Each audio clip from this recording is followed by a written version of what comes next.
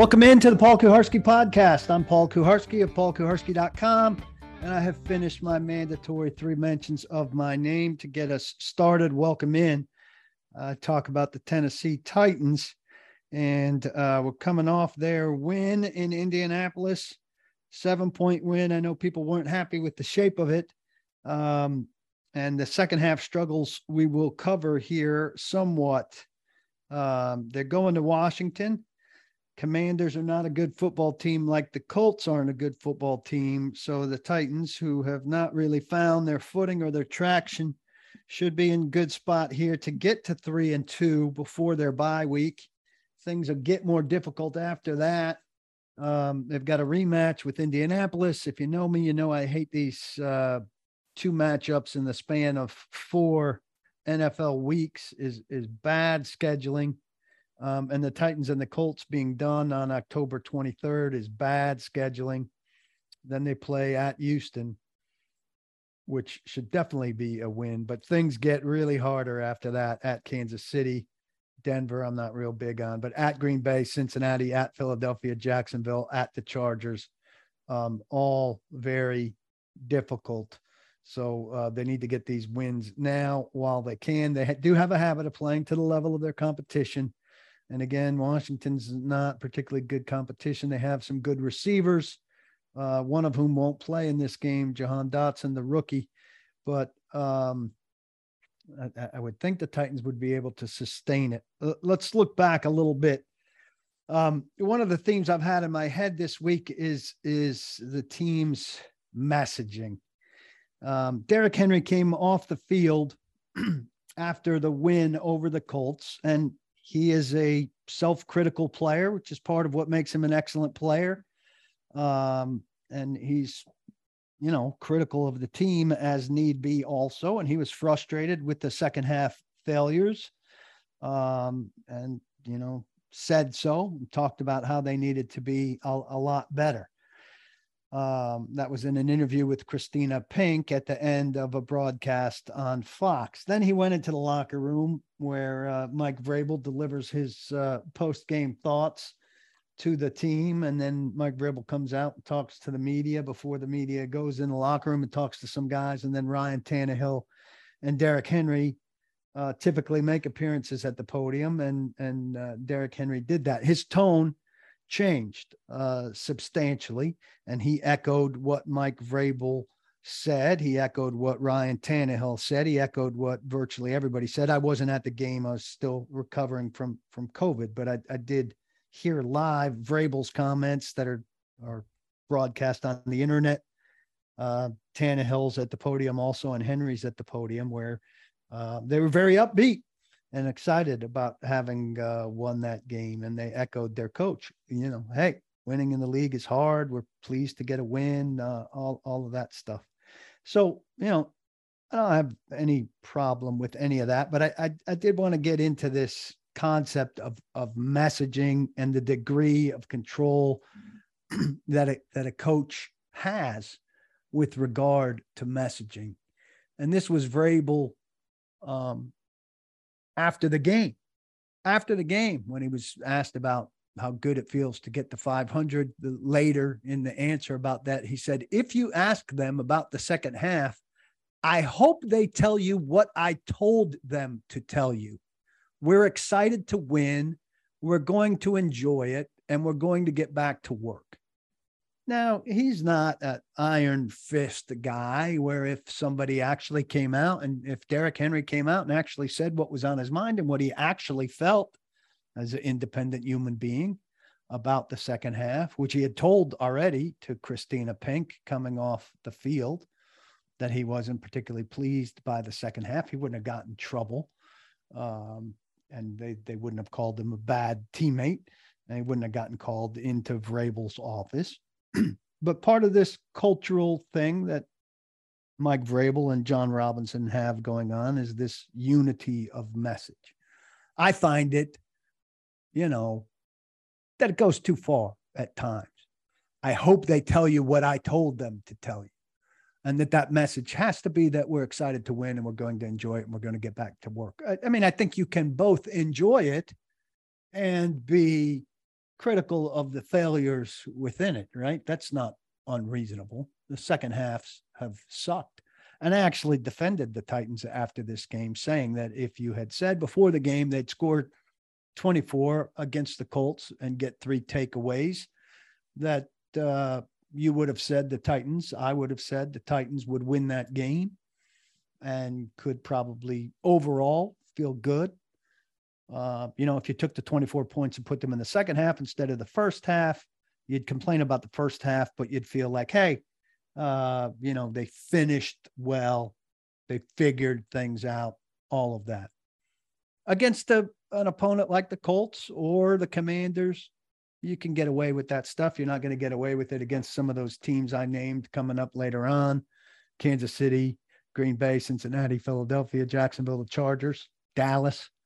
But I am struck by, and people don't think that's a big deal. You might not think that's a big deal. Certainly Vrabel and the Titans don't think that's a big deal, but I think that's telling about the NFL circa 2022 and how little, this is an example of the lack of fun in it. There's still fun in it, but you can't even say that you're not happy with the way the team played in the second half. You can't even say that, really. The coach is going to construct the theme and you're going to repeat the theme. And that's how it works. That's how messaging for a team with a good culture in most places works. Probably with Andy Reid, you could say what you want, not really worry about the thematic messaging and things like that. And I like Mike Vrabel. I think he's a hell of a coach. I think sometimes on stuff like this, he's a little bit too strong, but they tell you what I told them to tell you. It's too much. Too much. Lift the thumb there, Mike. I mean, sure, like I said, enjoy the win just like you're asking them to, but enjoy the win and be critical of it. What happened to the, we're going to fiercely, it's good to be examining the negative things about this game out of a win.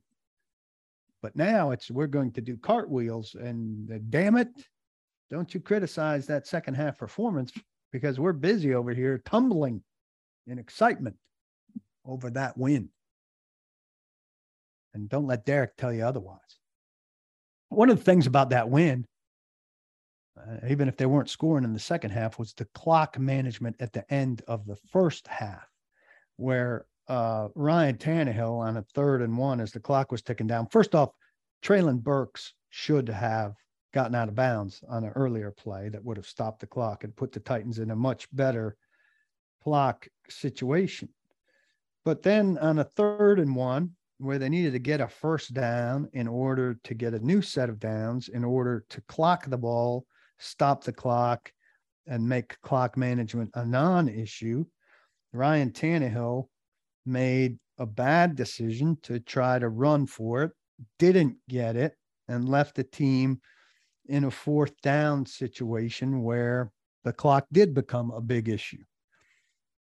Tannehill said after the game he didn't really understand what happened, which I thought was crazy, that a quarterback who's been very good at clock management under a coach who's been very good at clock management didn't seem to be aware of what was going on.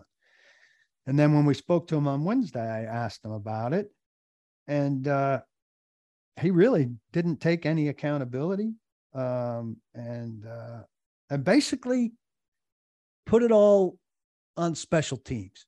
We had that situation there. Possibility to, for tackle short of the sticks, run the field goal unit on and be able to kick the field goal with the running clock. We had enough time on clock that we say we have enough time to get that off. Obviously, we'd like to get the first down and be able to spike it and stop the clock there, but weren't able to execute. So that's Tannehill's take on this clock issue. I think that's a little much for him to put it all on special teams and for him to run it there. I mean, they're in range of a, pretty makeable field goal there. Be much wiser for him to throw the ball away.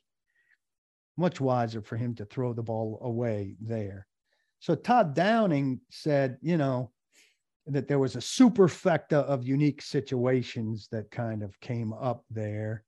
And yeah, he can put them in a situation where they have all outbreaking routes so that they're sure to get out of bounds. It could be one and done on the reads and things like that. But then it comes to Craig Aukerman, who is the golden child of Mike Vrabel, and is rarely, if ever, at fault for anything.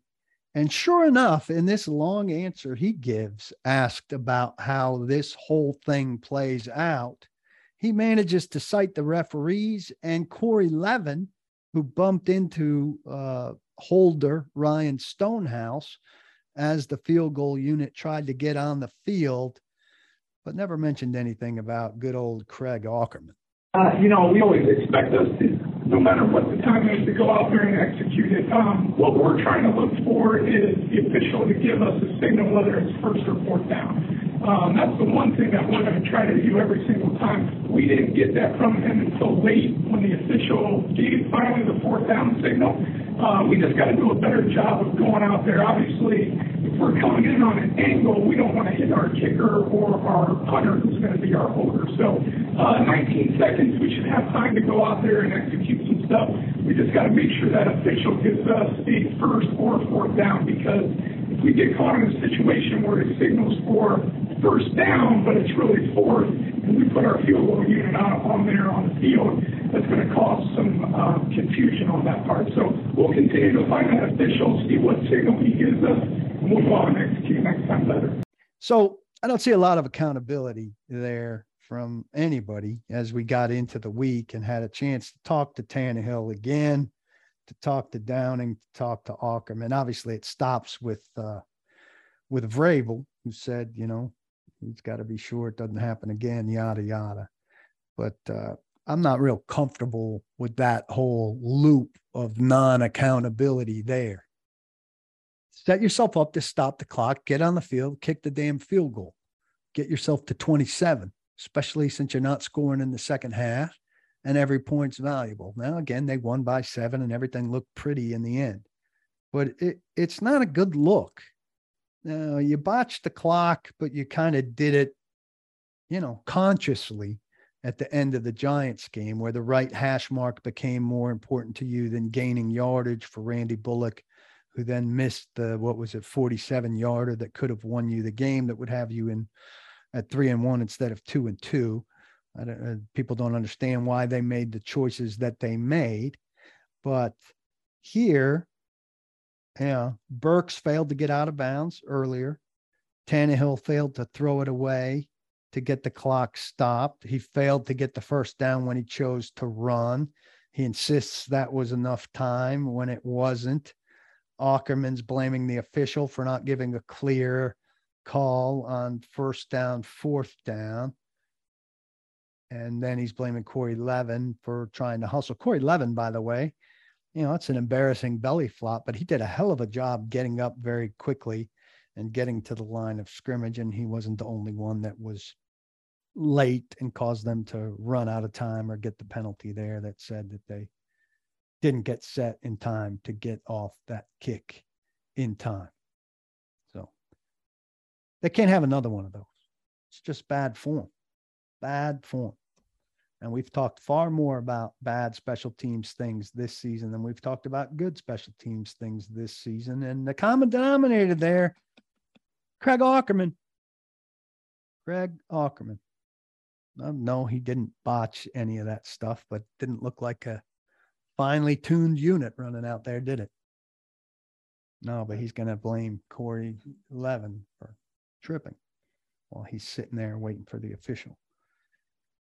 Derrick Henry catching passes has been a very good adjustment. Todd Downing's taken a lot of grief for the second halves, for the play calling, all of that. Derrick Henry has been a pass catcher in this offense that has really supplemented his running. He and Dontrell Hilliard, who had a big opening day with 2 touchdown catches, have combined for 17 catches for 200 yards.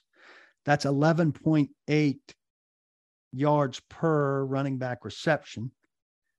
I believe that's second in the league. Washington allows 9.5 yards per running back reception. That is the third worst in the league. So based on that, on my paper here, you would think that's an area the Titans can continue to go. It's a thing of beauty when Henry catches a ball in flow, particularly after the play action fake is to him. And then the defense kind of relaxes like, oh, he's not getting the ball here. And then 5 yards further upfield, he gets the ball kind of on the second level that he gets to when he's running well. Here's Downing on Henry as a pass catcher. Getting the ball in his hands any way that we can, and especially when we're trying to take some of these play action shots and all that, and they sink into coverage. Getting a check down to him is just like handing him the ball against a good box. So we'll take it anytime we can. But he's done a nice job in the pass game and a couple of good screens too, so that's been nice. Now, Henry beat himself up mercilessly on two that he didn't corral on a heavy target day for a running back, for a Titans running back anyway. I thought they were both drops. One of them was definitely a drop. I think Henry would say they were both drops, and said he gets a little excited, but he certainly comes away from that game, even in a win, even if Vrabel doesn't want him to talk about something bad, upset with himself over the two that he doesn't catch. And he hasn't turned into Christian McCaffrey by any means in terms of the versatility and the capability to catch all kinds of passes or run, a full route tree. But even, catching the balls, running the routes that he's able to, he can be quite a weapon, a lot more than I suspected he would be able to be, a lot more, I think, than the Titans at a certain stage of his career thought he could be. So that's good news for him and for them. I just hope they don't have to do it like in lieu of having receivers make plays. Supplementing the passing game would be great. Supplementing Henry in the running game would be great. But now they're going to be without Burks. I would expect Josh Gordon will be up again. I'd probably rather see him throw to Henry than to Cody Hollister, but Hollister still presumably deeper downfield, though with an 11.8 running back average gain. I don't know that Hollister's going to do that. So got to get the receivers. And I know they've made their share of 15-yard plus, 20-yard plus plays as a group. But want to see more from those receivers minus Burks, who was the bright spot in terms of like a guy who could potentially have a lot to gain in terms of ceiling. Who's the next guy? Well, Kyle Phillips is off the injury report, barring a setback. I'd like to see them get back to doing some of the things they were doing with him week one when he was a big factor, but he's not a down the field guy either. Josh Gordon is the hope there, and he's been around for a good while now. I'm hoping, we'll see some stuff from Josh Gordon. He's the hope. Robert Woods has been doing more, so that's a good thing. But the big hope for bigger plays, I think, is Josh Gordon. Wanted to touch on Taylor Lewan, who we know is out for the season.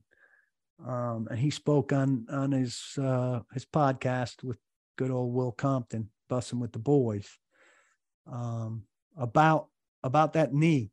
He's back last year from the ACL repair, but had knee issues a couple times, knocked out in pregame right before week 2 in Seattle, and had some problems with it along the way. He said on Bussin', last year during the season, I had issues. My knee was swelling up.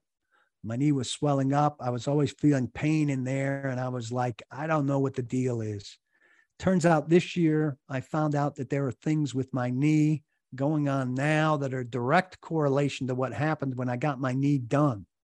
So I have to go and get my knee fixed to be able to play football or to live like a normal life in general. So, this lines up with with what I had been hearing, that the ACL repair was the word I heard was loose, and that maybe it was shifting on him in a way that a repaired ACL should not be shifting. And that's obviously unfortunate, that is the case. But if he was having this, and this is just me speculating, thinking out loud, if this was a problem for him through last year, I wonder why this isn't something that would have been looked at after last year and conceivably repaired after last year, that would have set him up not to have the problems this year, rather than having the problems early this season and being knocked out within a couple games to have another season-ending injury where he's got to go and have it surgically dealt with. So he said, when the time comes, he'll be an open book about it. And when he's an open book about it, those are questions that I certainly will pose and seek to discuss with him. I'm curious about that. His contract has another reasonably big number on it next year, 14.8, I think, but they can release him and not have any cap penalty on it. I think it's hard to count on him to be healthy next year. And I think in regular circumstances, you'd say no way. And I think it's probably no way, except the problem is the person charged with replacing him is John Robinson, and John Robinson's record on the offensive line is horrific. You got Isaiah Wilson and Dylan Radins. And finally, maybe they've gotten it right with Nicholas Petit-Frere. So that's a first rounder, a second rounder, and a third rounder that it's taken to fill the Jack Conklin hole. And then, Dennis Daly is looking okay, but, he's brought in some backup talent after letting Dennis Kelly go, Kendall Lamb for one, but some other backup, quote unquote, talent that's just been terrible. And so, this could be Ben Jones's last year. Then maybe Aaron Brewer would move to center. Then you'd need a left guard. Is that going to be Radins? I think Radins is more likely to not be on the roster next year than he is to be a starting left guard. So you need a starting left guard. Lawan gone, you need a starting left tackle. Maybe Petit-Frere goes to left tackle. Then you need a starting right tackle again. So offensive line, a never-ending project. Wouldn't it be nice to see them have the same group 2 years in a row? All goes back. I know the Titans, if they hear this or hear me in general or read me, pray that Isaiah Wilson conversation would go away, because it's gone away for them because they're very good at forgiving themselves as massive fails. But that pick's going to haunt them for, they're chasing it.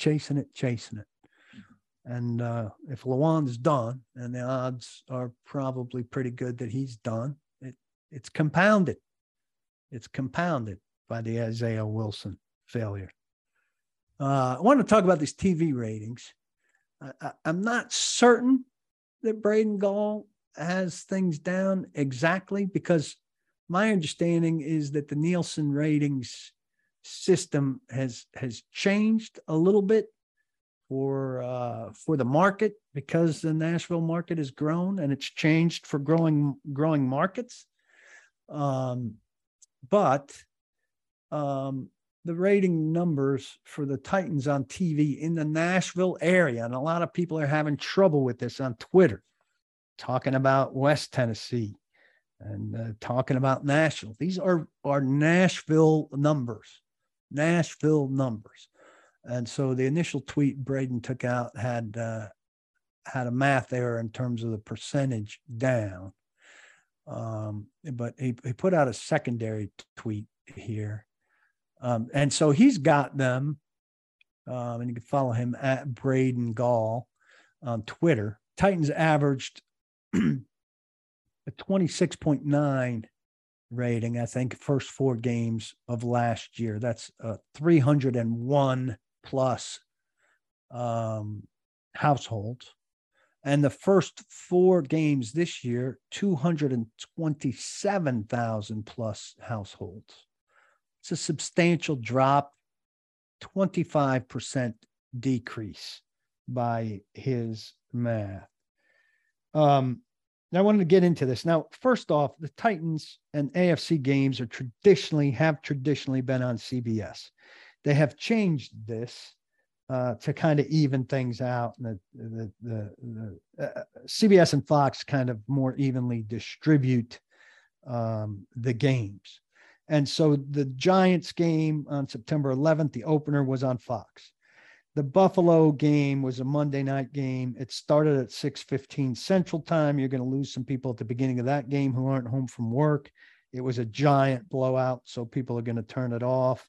There was an opposing Monday night football game,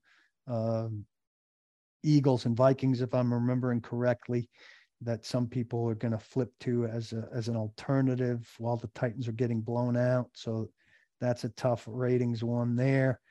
Vegas game on September 25th, also on Fox, and the Colts game this past weekend, also on Fox. So they had a weird run. They traditionally rate lower on Fox than they do on CBS when they're on Sunday afternoon. The first game was a 3:25 Central kickoff. The 2 more recent games were noon games. This week they're on CBS. After the bye, CBS, then a Sunday night on NBC. Then most of the remaining Sunday afternoon schedule is on CBS. For what that's worth, that is somewhat of a factor. It's not a 25% decrease factor, though. It's not. I think there is a lingering effect from the lingering disgust over the playoff loss when this team was 12-5 last year, had the AFC's number 1 seed. Ryan Tannehill threw 3 interceptions, despite the fact that they sacked Joe Burrow 9 times. They lost the first playoff game, which had they won it, they would have hosted the AFC Championship game. And I think a lot of people were disgusted by that. And maybe some of them aren't watching this team. And I think a lot of people are disgusted by the A.J. Brown thing. You trade away your number 2 offensive weapon, the guy who gives you a little bit of what the NFL is today, which is a explosive passing league. Hey, people love Derrick Henry. He's a phenomenal running back, but you're allowed to have multiple stars on offense, and you're certainly allowed to have one, and they've endured since 1999, you having one really big-time receiver in Derrick Mason. And there's a long, long drought. You finally draft A.J. Brown in the 2nd round. And after 3 years, you get in a contract dispute with him and you give up fast. You give up fast and you trade him to Philadelphia. While other guys in the same situation, Terry McLaurin, Deebo Samuel, DK Metcalf, end up being retained by their teams in Washington, in San Francisco, in Seattle, respectively. I think there's fan disgust with that. And I think those are factors here. And let's be honest, the Titans, very much a mom and pop shop. So while Bud Adams was running the team as the owner, he and his wife, Nancy, it was a mom and pop organization. He spent money on football players. People always accused him of being cheap. Where he was cheap was with office finances, photocopies, stuff like that. He monitored the prices, and he didn't spend big on marketing by any means. Then, he got old, he got ill, he passed away. Tommy Smith took over for a couple of years. His son-in-law, that was a disastrous couple of years. They bottomed out with Ken Wisenhunt. Tommy lasted, I think, 1.5 years, maybe. That's when Amy Adams Strunk came in to save the day. She's done a lot to modernize the operation, right? They've hired a ton of people. They built the 2nd building over at Ascension St. Thomas Sports Park, where all these people are housed, and they've got departments that they never dreamed of having, and they're catching up or have caught up in many regards. But it's still not a good marketing organization. They haven't figured out how to sell to Nashville in a way that, if the wrong team's in town, a good percentage of quality seats are wearing the jersey of that opposing team. There are inherent difficulties in being a transplanted team. It takes a generation or two in some regards. But I also think some of these marketing people came without a football background. I think some of them are smug. I always understand when I call people smug that I'm smug. So I'm self-aware in that regard. But they've got puffed out chests. They think they know everything. They think they know the NFL, and some of them don't have NFL backgrounds. They've, I don't know, see some vanity projects. You see some, I just don't think the connection is all the way there. And the two things I want, if I'm Amy Adams Strunk, is you selling tickets to the building to Titans fans, which is a constant strain, and to sustain the TV ratings for sure. So if I see the numbers on these 4 games, sure, the Fox thing is a factor, a primetime bomb is a factor. But if this is any kind of trend, I need an explanation for it, because this thing, these ratings have been an absolute constant. And these are still, the top rated thing, but being down that margin, let me get that back in front of me, being down about 75,000 households on average over the first quarter of the season, that's concerning. I want my marketing people and my experts on these matters to be able to tell me what's gone on there, to very clearly explain to me what it means, to tell me about the expected bounce back and all of that. Because if I'm losing any kind of TV footing in Nashville with a team that's still in a competitive window, with a team that was the number 1 seed in the AFC South last year, I want to know what's going on and how we stop any kind of bleeding that's going on there with the number 1 TV product in America. Couple stats to end the day, as is usually the case for us. Terry McLaurin of the Commanders has 769 receiving yards on first down since the 2021 season. 3rd most against NFL wide receivers. The only 2 ahead of him, Devontae Adams and Stephon Diggs. Titans have already faced those 2. They didn't have much luck with Diggs, that's for sure. He's got, McLaurin, 171 receiving yards on first down. That's the 8th most in the NFL. Austin Hooper, I wrote about him this week. He's averaged just 5.5 yards per target since the 2021 season. That's 4th worst of the 45 qualified NFL tight ends in that time span. The league average is nearly 2 yards more, 7.3. 5.5 yards per target for Austin Hooper, who's been largely invisible for the Titans after a training camp where we really thought, and we had a lot of reason to think, that he was going to be a big piece of this offense and a safety blanket for Ryan Tannehill. Tricks on us.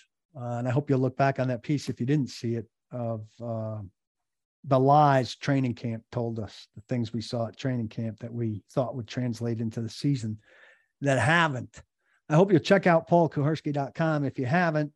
If you want to read more about what's gone on in the second half of that Colts game. Mike Herndon had an excellent piece. Blake Bedingfield, who scouted for 19 years for the Titans, will have a piece up on Friday about what to anticipate in the Titans-Commanders matchup. And you can check me out also on Outkick 360 with Jonathan Hutton and Chad Withrow. Until next time, I'm Paul Kuharsky from paulkuharsky.com. Be sure not to block the box and to lock your locks.